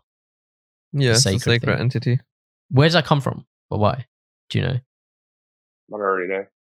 Hinduism. It's kind of I don't think I can articulate it correctly. Yeah, and I don't want to waste time on it right now. So I'll just recommend go reading up on it because I'll keep going on forever. I have to start. So yeah, it's gone. Any other final thoughts on the food stuff? With the food stuff, I again don't judge anyone for doing it. One thing I always tell people is, take an interest in learning where the produce comes from. That's it. Mm-hmm. That's all I care about. I try not to be ignorant about it. And then if you still choose to eat meat, that is completely fine. Yeah. We were talking about if we were talking about parents' divorce, how we'd transition onto that. Speaking of divorcing from animals, but yeah, we don't have to talk in too much depth about it. But one thing I would say, if anyone's parents are getting divorced, or close family members are getting divorced, then talk a lot. Speak about it. It doesn't need to be a taboo topic. Speak to your friends, speak to your family about it. Like, don't close yourself off from the world, because it's just going to get worse and worse. Second thing, the hardest thing for me by far was starting to view my parents as human beings that can make mistakes, as opposed to, they're idols. They do everything perfectly. Start viewing them as human beings, and then you'll start to evaluate the things that you're learning from them. You'll start to evaluate, the decisions that they make in life as well. But yeah, that was a tough one to swallow. Yeah, I must say though, you seem to be very mature about it, and very even that you're willing to talk about it on here. Quite, but this is kind of my philosophy about it. Like, don't not talk about it, because there's no point. There are so many people that are going through some stuff, and whether it doesn't specifically have to be a divorce, but everyone has tough stuff in their own life. Talk about it, share, and you'll feel like there are other people in your journey with you, as opposed to you being by yourself. Can I ask, are your parents like in the process of going through the divorce, or are they divorced now? Still in the process. So we're nearing towards the end, but it's been going on for like a good year and a half already. Okay, so quite a while. Yeah, divorces are long. Yeah, I think so. My parents also divorced. Okay, but I think I was in that age. How old was I? I was in year 7. Okay, so 11 when it happened. Yeah. So I think it was still like, maybe it did go on for quite a while, and I just didn't really know about like the start and end date. Yeah. But it's weird. It's like, it's such a cliche where it's like time heals, but I think it's like really true in like all, like pretty much all aspects. Like, if I think about it now, I can't even imagine my parents being together. Yeah. Like, it seems weird to think my parents are together. It's an odd concept. Or were ever together. Yeah. Which is weird. Is that because you feel like you've spent more of your life now seeing them apart as opposed to with each other? Yeah. And, or really, it's kind of almost half now. But I guess when you're a baby, you don't really know. Can't remember that stuff. Yeah. I always used to think though, when it happened, like, I think I was very grateful that it was kind of, I spent my childhood where they were together. Yeah. Do you know what I mean? Yeah. Whereas I had lots of friends whose like parents divorced when they were like really small kids. Yeah, and like tough. Yeah. Whereas I was like glad I had like primary school and like growing up mostly with my parents together, which is nice. Like going to family holidays and that stuff. Fond memories of family. Yeah. I don't know. I took it pretty bad at the beginning, but like when it first happened. But I don't know. Yeah, it's tough. It's weird to think about now. I don't know if you agree with me on this, but you don't realize how emotional it will be until it happens. Yeah. And then, well, you don't really think it's going to happen. Well, I never did anyway. Yeah, true. Like, divorce is such a high percentage like thing in cross relationships. I don't know the exact like figures, which is why it shouldn't be a taboo topic. I saw this thing as well, whereas if your parents get divorced, it affects your future relationships as well. Yeah. So funny enough, I went out to Dallas about 9 months ago for some work training. Yeah. And this fucking joke. I went out to Dallas for some work training, and I managed to get a dinner with one of the directors. So we went out for dinner, and he took us out to this barbecue place. Actually, the funny story about the barbecue place relates to the meat stuff, but I'll get onto it. He's probably about in his 40s, mid-40s. He's got 4 kids. And, it came up that, my parents are getting divorced. And the first thing he said was, that's going to mess you up in ways that you don't even know yet. I was like, chills. Dude, I don't know about all of that, to be honest. Yeah. If anything, I'm kind of like, you know what, my parents divorced. I'm going to learn from those mistakes and like not make the same mistakes they like might have done. Yeah, that makes sense. I just remember my vision of like someone who went through a child who went through a divorce was like, then a hell of a shit mind, because I had known people who had been through like that, and then they had to either stay at like the alternately between the moms, the dads, and because they went to school near us, that means they had to stay at the grandmas and so on. Like, and it basically, I know it messed with their head heavily. Like, and, so they used to try to do. Obviously, they act out a bit, like what can you do? Like, especially in our kind of environment. I think it's all about your mentality on it as well. Like how it affects you is based on how you receive it. And I think initially, at least, I had a lot of negative emotions related to it. I was like, oh, I hate this person for doing this. I hate this. Which is where one thing, forgiveness comes into a huge part, not even for the other person, but for yourself. It's just relieving. Feels like a burden is lifted. And second thing is, I forgot the second thing. What was I even talking about? The divorce and when you forgiving them. Yeah. Oh, mentality. Yeah. If you see it as something that's going to help you, like, get just life experience, like just learn stuff and become more emotionally intelligent, take it with that positive mindset, then it'll affect you in a positive way. Yeah. Just shout out to future wifey out there. Yeah. We're going to be fine, So I've learned from those. No mistakes. prenup. Yeah. Do you know if your parents got a prenup? Do I know? Yeah. That's a debate we've had. Okay. It's ongoing feud between our squad on the podcast. I'm down for that debate. Would you ask your wife for a prenup, or your future wife to do a prenup? If she asked you for it, would you sign it, or would you have an issue? Because if she asked for it, I would question whether or not they're the right person for me. That is because of my mentality on it.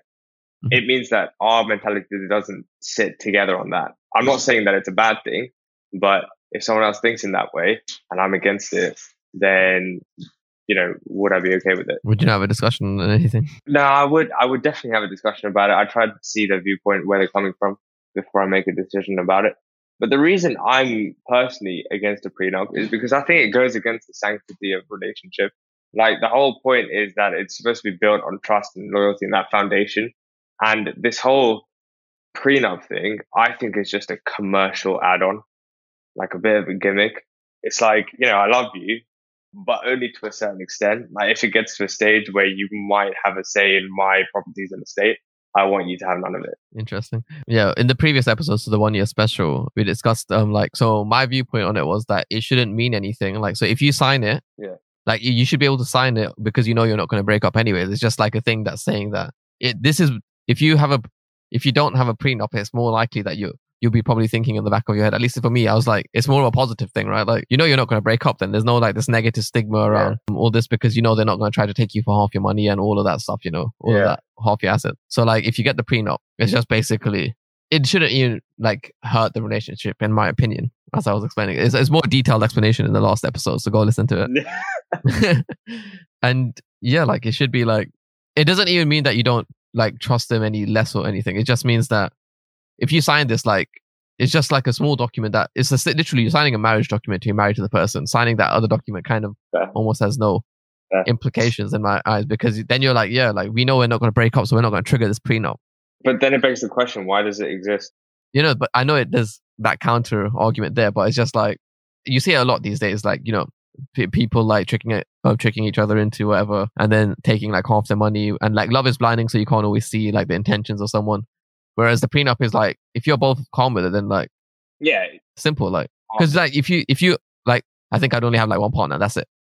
So since I don't plan to break up anyways, the prenup won't ever get triggered. It's just there to, just like, we're married, and we just know that prenup's there. Just, it doesn't mean anything because we're not going to break up. The prenup will only be triggered if you break up. Then wouldn't you question what's the need in it in the first place? The default's not to have a prenup. You have to like, go out of your way to get to do it. Yes, correct. I'm like, I was explaining how the prenup is seen with a negative connotation a lot. Yeah, I'm just like, I don't think it's as negative as. I don't think it. Yeah, I don't think it should be. If both parties agree, there's no problem with it whatsoever. But for example, I used to get asked about, Jeff Bezos got divorced, and his wife is now the richest woman in the world. Yeah. And a lot of people are like, oh, that's unfair. Like, does she really deserve to be the richest? That case is different and unique, though, in terms of like the company starting and her being an employee of it. Exactly. And so on. That's what I was going to go on to. That is a very different case. So, like, say in your case, you're coming into the relationship with Ann Plus, and your partner, let's just say, has a podcast or whatever. Yeah, like, I'm doing decently well. So it kind of protects you both, Yeah. So you both know that, they're not like someone trying to just. Correct. It's like it could be the final level of trust, the final line of trust, or it could just be a very simple thing to prove that. Yeah, like But then this shouldn't break our trust in each other or anything. I get you. But then say if, when you start the relationship, the third VLFM, whatever, is going well, right? And then it blows up, like after your, relationship, like it's really big. What's to say, what's the quantifiable or tangible measure to say that person that you brought into your life didn't have a big impact on that? I'll have to have a think on that one. That's separate. I'm not going to rush to that answer. No, it's not that I'm like dumbfounded. It's just that I'd rather think, and before like I say a statement and then it's just going to be like fucking memed at me for 2 fucking months. Nah, fair enough. My stance on it is that I would never ask for one. Yeah. From a partner. Like I don't even, I think I said like, I don't think it'd even cross my mind. Yeah. Like genuinely. Well, it might now because we've debated about it on the podcast. Yeah. So it might, Hamish would probably mention it to me. And if my partner asks me for it, I would probably think twice, unless like if from the get-go, if from like day one, like we're not even like, we're not in love or anything, we're just like seeing each other. And I knew that she was going to ask for a prenup regardless, like from her partner. Then when it came to actually asking for the prenup, I'd know like, okay, it's not that she doesn't trust me. It's more like she was just doing like, I knew she was going to do that anyway. Do you think that the you know relationship can organically develop with the knowledge that she's definitely going to ask for a prenup? Yeah, I think you can. I mean, that's from my perspective. Hamish hopes so, because otherwise he's fucked. But That's fair. As I said, like prenup protects both people. So like if she like set up a company and blew up here, like that would also stop me from literally taking the majority of it or whatever. Or depending on however the court splits it. If that happened, if it went sour, the court would decide. But ideally, like if you kind of built up a company, you don't, obviously there may have been influences in your life, as you said, personal life. Yeah. And it's just like, it would be controlled losses, but like realistically, I'm not thinking of going into that stage. I'm just thinking like, this shouldn't be an issue to sign. Like as I said, like I will probably have this discussion very early on, even before the proposal or anything. But just because like, and like if they ask me for it, like I'll just sign it like without fucking thinking, because that just makes my life easier. Yeah. So like I'm saying like a potential wifey for Hamish would know when Hamish asked for the prenup, she would know that it's not really, she can take it almost as not a judge on her character. Hamish is going to do it regardless of the human. Yeah. Whereas if you don't know that and that person asks for a prenup, then I would almost take that as like, wait, you don't trust me, like me specifically. Because I didn't know you're going to ask anyone. It could almost seem like you're just asking me, if that makes sense. Yeah, I get you. But I still wouldn't ask one. Fair enough. And I probably would be a bit thrown if someone asked me and I didn't know they were going to, kind of thing. Yeah. I just think personally, like as I said, like this is just my viewpoint on it. It's like, it's not that kind of deep. I know obviously I understand your counter argument there, but I don't know. I feel like it should be, it should be a minor thing. Yeah. My take is my take. Would you, Hamish, say you didn't get a prenup? Say prenups didn't exist. Okay. And you married someone, had kids, and then your divorce went a bit sour. What do you mean by sour? Like, do you mean like our relationship ended on a sour note, or like just the divorce was getting messy? Like, as in like the agreement of who keeps the house or something, or things like this, like assets. No, it just ended badly. Like she cheated on you. Raw. With me. It's probably with Aaron, and Aaron went to New Zealand knowing him. Would you? Okay, maybe not cheated, but like I don't know. It just wasn't a nice breakup. I don't know how it happened or whatever. Why are you wishing this upon me? No, I'm not wishing. I'm not wishing.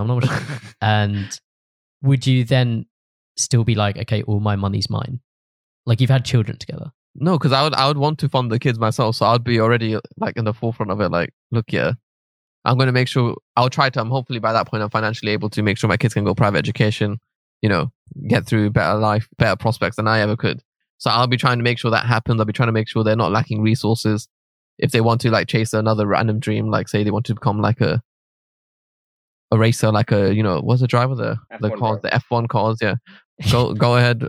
Here's your chance to do it. At least put in the shift. Put in the shift. Do you know what I mean? Like I'll tell them, just make sure you fucking try for it. Otherwise, it's just going to be a dream that you're going to just hate yourself for. Well, like, what about your actual partner, the wife that you're divorcing from? Like, as long as she has a subsequent funds for the house, because I hope but to be honest, I'm hoping to marrying someone that's kind of like independent as it is. So like, they'll have plenty of money as well. But like, so arguably they shouldn't need to use my money for them. They should. It's only for like anything related to the kids. I'm happy to fund anything related to the kids. Like I don't. In that aspect, I'm not like, no, you have to pay for half the kids. Like I said, I'm because it's obviously I'm pushing for like them to get a private education probably. I'll be like, yeah, I'm definitely the private education. That's all on me. Don't worry. And then obviously other stuff we can split if need be. But I'm happy to fund the kids because obviously I knew what I was getting into when I decided to agree to have the kids. Yeah. I think that also is a part of my thinking. Like I imagine anyone who I imagine I'd be with, I'm confident that they would be very successful in their own right. Like, I don't think a prenup would be. I don't know if it's a necessary thing in that. I just feel like because it can also create this stigma, like later on, like down the line, it could create the stigma where it's like, oh shit, like what if something goes wrong? What if he cheats on me? What if he like, you know, and then what if he in the divorce, like he ends up taking like the majority of assets or, you know, whatever else to having the company and so on. But if you know that she's gonna do well in her life anyway. Yeah, but like it was also protecting her. It's also protecting her like from me doing the equivalent back to her. So like it's a two-way thing. It's not like a prenup is like me just saying that you won't take my stuff. But then surely you have confidence in yourself as well to not. But this is I do. This is all speculative. Like these are all hypotheticals. So we're hypotheticals. We're not only speculating the success of both parties. We're also speculating your, you know, mentality on it at the time, which is probably going to change. Like for it, statistically, for it to stay the same mentality that you currently have, is so unlikely. Yeah, probably. I'd say I am betting on positivity. Oh, I thought you said you were going to bet on me having a divorce. I was just going to go across London. I mean, that as well, but. Aaron just wants that prenup trigger. Well, the odds. Give me the odds, and I'll see if I'll take the bet. 4-7. Oh, decent. Stick a tenner on that. Bruh. What do you mean, Sam? Hello. It's a likely outcome. Yeah. I don't know if we did tangent a bit there. Anything else to touch on that? Just talk. You know, if your family's going through tough times, reach out. Like speak to other people. The last thing you want is your mind to go down a rabbit hole of, you know, wanting to do self-harm and like just feeling shit about yourself. Talk. There's always people out there that are going to want to listen and help you. Also, we've been painting a lot of different pictures, all sort of debates and everything. So I thought I would just spray paint another one, which happens to be something you got into recently. Wait, did you hear that on the grapevine? No, I saw it on Amazon. Selling it. It was saying author Sam Kit. Oh wait, is it author or artist? Artist Sam Kit Shaw. Yeah. I would love to say it's on Amazon, but it's not. Yeah, so you have a new hobby called spray painting. So people would naturally assume graffiti, such as myself, like graffiti on the walls outside. But graffiti is obviously interpretation. But you know, it is. Could be street art. He's one of the most coveted artists in the world, right? And he started from graffiti. Yeah, spray painting.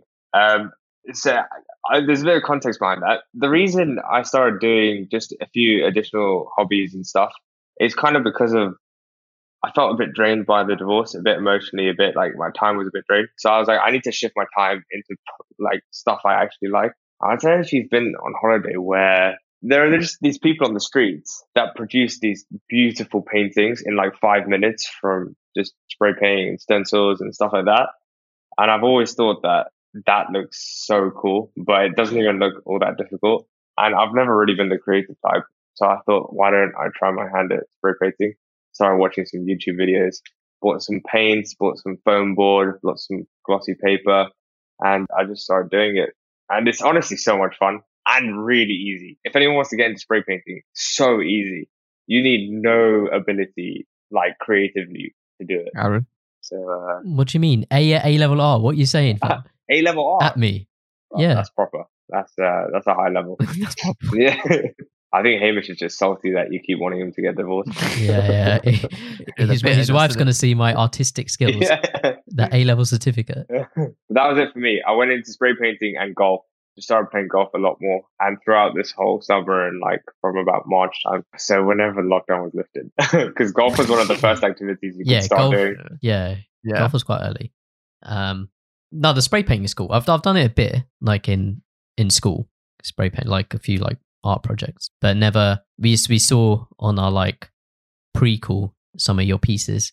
Oh yeah, and I wish I had them. I'm not in my house right now. No, they looked really cool. They were the kind of stuff you see on like, you know, the Facebook videos or something of someone like time lapsing, like you don't know what it is at first, and they're just doing like random stuff, and then at the end it's spin it around and it's like some skyline or something. Might just start time lapsing it. You probably could get like good amount of views for that. Yeah. People love that kind of shit. Are you Banksy? No, Banksy is me. I don't know how that makes any difference. But... That can be a clip title. Yeah. Or episode Banksy 53 featuring Banksy. Yeah, I think that kind of stuff, spray painting, gets like a bit of a bad rep. Yeah. Just to clarify, he does it on a canvas. Obviously, like if you're doing it on someone's house, I think that's a bit shit. Unless they're the person that owned the house, because they could be just doing it to madness. Yeah. Right, like do it on your own house. Yeah. Actually, there is a bit like everything's. I don't know. I see what you mean. There's negative connotations with it, like places that are run down or places that look a bit dilapidated. They tend to have graffiti. What? Dilapidated. Never heard of that word. Oh shit! Sorry. I'll be honest here, because I know some people are probably googling it right now. But yeah, what does that word mean? That's why Aaron's looking down. Is it anything you'd want to take further? What, spray painting? Nah, man. Yeah, is it just like a little hobby? Yeah, I get so when I start to like something, I get obsessed with it for a bit, and then I drop it. So I don't see it becoming a long-term thing, but it's a lot of fun. I'll tell you that for sure. Can maybe combine spray painting and massages. I don't know how I would. Where's the link I don't know how either. You can spray paint on the back. What are you doing? Art therapy. Like a temporary tattoo. Maybe, Art therapy. Yeah, or every massage gets a free spray painting. Yeah. Wait, actually, you know what colour therapy is? Colour therapy. Colour therapy. Apparently. Oh, it's an actual. Okay. If I thought you were looking for like me to say like blue. It's blue. Like. No, apparently, if you draw on your certain parts of your body with certain colours, then it helps your overall health. I'm not sure how much I believe in it, but yeah. Do you know what colours?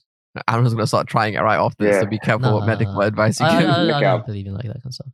I think this is a good, as everyone's waking up in the Airbnb, probably a good time to wrap up, unless anyone had anything else to talk about. No, that was a better transition than what I had, so I'll take that. Yeah. What were you thinking? No, don't worry. You don't need to hear it. Okay. Nah, solid, man. So... Cheers for having me on. Thoroughly thanks a lot. And I'm going to nominate loads of people for you. Sweet. We'll start with the final questions. All right, so, what is one thing that you'd like to change in the world? One thing I'd like to change in the world? Quite a loaded question. I'd want to change greed. I want to change the importance of money. I think money is way too important. I think people are defined by their commercial value instead of their intrinsic values. Put that on a t-shirt. Yeah, put that on the t-shirt. Wait, that's actually a sick t-shirt. Yeah, I like that. I just thought that'd be your t-shirt coming soon. Yeah. No, but do you see what I mean? What, how would you going to charge for it? We're like talking about money. I don't know. We'll have to make some joke about in like the description, like something about the commercial value of it. Okay. No, that's a good one.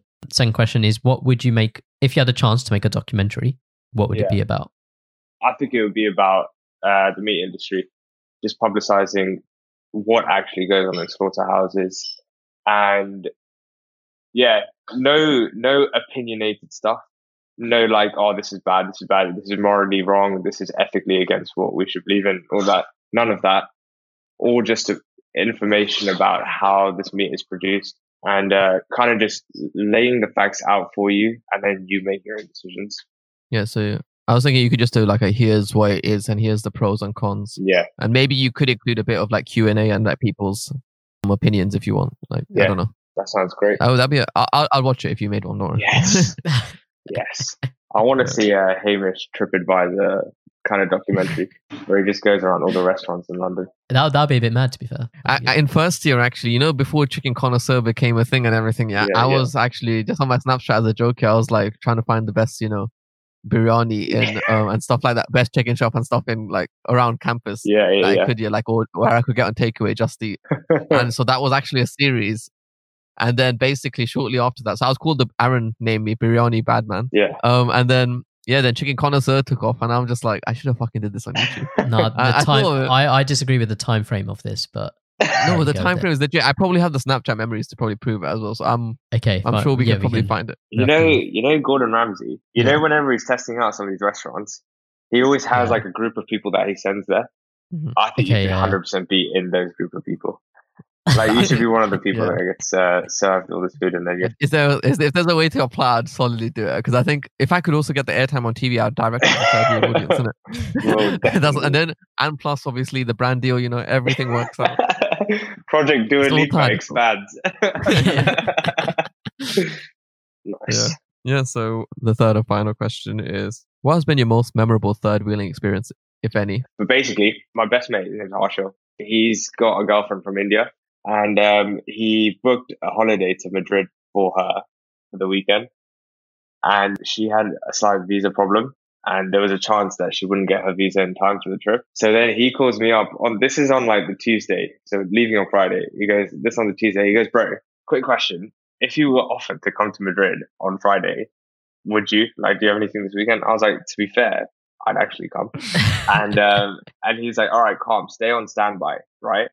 The stay on standby part, Stay on standby. I didn't hear. I thought I'm going to Madrid on Friday. So the stay on standby, I didn't hear. Anyway, I go into work. He calls me in the morning. I go into work, and then I start looking at flights, and I'm like looking up accommodation. And then I remembered that, do you know Simran Thakrar from uni? But basically, she was doing a year out in Madrid where she was teaching English. I remember that, and I was like, oh my god, I could stay with Simran and go visit her as well. So at this point, I'm getting excited. I'm like, this is so rogue. It's so spontaneous. Like, Tuesday, we're leaving on Friday. I'm like down. Anyway, I call him up and I'm like, so bro, I'm just looking at some flight tickets. I just wanted to ask what time you guys are leaving. He's like, bro, you're not coming yet. It's only if you can't get the visa, then you're coming. But I don't know if you've ever had this feeling where you think you're going on holiday and then it's taken away from you. Not a good feeling. So then, yeah, that's what Hamish's kids are going to be feeling all the time. Oh my god. So then that night, Once again, listen to a previous episode of Third Wheel to hear the debate. This one, I think, has been the real. Remember, all of it is a joke. Please do not take your fucking. I thought you were going to say, like, you booked your tickets and then you ended up going, and then his girlfriend also came, and then you three just went on holiday to Spain. Yeah, we did. I think that's what's going to happen. Yeah. Oh, that's happened. Oh, I thought you finished the story. No. So basically, then what happened was, I was like, I want to go on holiday. Like, this is so spontaneous. So I was like, fuck it. Let me just book it anyway. Worst comes to worst, I'll just stay with Simran, and then I'll chill with her, and then they can go off and do their own thing. So that night I booked the ticket, and I told Harsha, I was like, bro, I did it. And then I messaged Sim as well. I said, look, I'm coming to Madrid this Friday. Like, are you free this weekend? She's like, yeah, book it. Let's go. Like, I'll show you around. You can stay at mine. No problem whatsoever. So I was like, yes, calm. This is all working out. We're going on holiday. And then I get a call from Harshal's girlfriend the next day, and she goes, I can't believe you're fucking crashing my birthday trip. Like, from a proper jokey perspective. Okay. So I was like, I don't give a shit. I was like, I've known Harshal a lot longer than you have. And then, eventually got. So then I told Simran, I sent her a screenshot of my flight booking, and I was like, these are my details. Then I messaged that to her in the morning. Whole day goes by, I don't get a reply. So I messaged her again at like 10 o'clock p.m. because this is now Thursday evening, so we skip a day. This is now Thursday evening, so we're leaving the next day. So I'm like, I kind of need to know, like, where am I going to come and all that. And then she messages me that night. She goes, I've got some bad news. I was like, oh, for fuck's sake, go on. She goes, I urgently have to go back to London for an operation, and I'm leaving tonight. And I was like, wait, so you're not going to be there in Madrid? He's like, no. You don't get like a keys or anything off her. Yeah. So No she left her keys with her flatmate, and I did end up staying at hers. But straight after that happened, I called up Harshal's girlfriend. I was like, so listen, remember I said I could chill with my friend? That's not happening anymore. I'm now going to stay with you the whole time. Oh, man. So I ended up crashing their trip, but literally I had so much fun with it. Because anytime I was taking pictures of them a lot, because I was like, you've got an extra person, you might as well have a photographer. Oh, you're that guy, yeah. And then I forced them, with every single picture I took, I forced them to take the same picture with me right in the middle of them. So we got a collection. That's jokes. Yeah. That's funny. That's probably my favorite third wheeling experience. No, that's a good one. That's Anyone you would like to call out to come on the podcast? Yeah, my girlfriend. We're currently in a long distance relationship, but she's a doctor out in India right now. So I think with like COVID and everything going on, I think that would be a good topical. Yeah. And she's jokes. You like it. So I'm going to call her out. Her name's Hitanshi. And then one of the boys I'm here with, his name's Christian. he wanted to start a podcast doing the same thing that you guys are doing. So I think it would just be funny to put him on one and be like, this is what you could be, but you're not. Okay, we will have to discourage that sort of behavior. Yeah. And if he does start one, he'll be under the Third Wheel umbrella. Yeah. So. Exactly. So I'm trying to kill the competition for you. No, we're just monopolizing it. We're just making sure everyone's underneath the Third Wheel. I like it. Cool. So I'll call those two out. If I do think of more, should I just ping them to you? Or Yeah. We're always, or get them to like get in touch with us, and we'll so remember, anyone listen to this, if you want to be a guest, just literally just message us saying anything like basic, and we'll take care of the other groundwork. Like, as I'm sure Sammy can confirm that it's not that complicated to get things done. Drop them a DM, because even like getting this set up, they were so smooth with it. So some stuff we love to hear. Yeah. Sales. This is going on our future trailer that's coming on. Yeah. And the final bit is a shout out, so you can basically just promote, I guess, anything you want, and multiple things if you like, whether it's charity, business, whatever, or your people, or socials, whatever. Go ahead. I'll promote Anpause. Yeah. So anpause.co.uk. Check out the website, and if you want it for your workplace, then honestly, just reach out. I have a bad feeling. Earlier I said Anplus accidentally. Yeah, you did. You did. Oh shit. Yeah, I didn't want to correct you. I didn't know what you were trying to say, but yeah, you were talking about. No. I fucked it. I fully fucked it. I remember it. You're like, if you have Anplus and we have Third Wheel FM, I don't want her to have Third Wheel FM. He's been thinking about it the whole episode. Yeah. Yeah. Fuck's sake. Yeah. Anpause. Yeah, so go check out Anpause on all socials and anpause.co.uk. Yep, and on Instagram, Anpause Wellbeing. Yep. Aaron, and yourself? I'm not sure. I'm just going to mention it earlier. I'll just shout out my website, aaroncomedy.co.uk. I do show designs. Not really. What? What? We can cut that out. Yeah, I'm not really taking on any work at the moment, but I like the ego boost, so check it out and tell me how good it looks. So, aaroncomedy.co.uk. He's not 6 foot, but he has a 6 foot ego, I'll take it. Yeah, my shoutouts are going to be for 3 songs, but I'm going to add it to my Third Wheel playlist that I've been constantly adding to, so just go check that out. First song, TikTok by Pounds. Second song, Whip That Work by K-Trap. Third song, The Weekend by Sannon. They're all added to the playlist, so go check out. Absolute bangers as always. No Dua Very Lipa. positive song. You can check out A New Rules by Dua Lipa. Project Dua Lipa. I don't give a fuck. Yeah. Dua Lipa, if you'd like to be our guest, you've been called out by a previous guest as well, so I'm hoping the message got to you. I'll call her out as well. Even though I'm medically not allowed, I'll do the Hot Ones challenge with you as well. He's putting out all the stops for this. Where's Dua Lipa from? She's from the UK. She's from Westminster, mate. She grew up in posh ends. Oh, right. That's mad. But she likes 50 Cent and Adrian Tracy and all of that. So. Yeah. Does she like Skepta?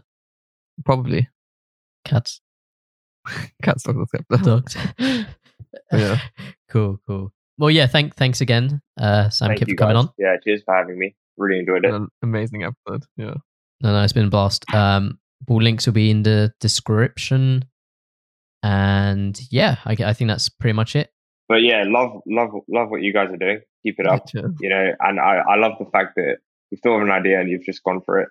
So big ratings on that, and keep up the good work.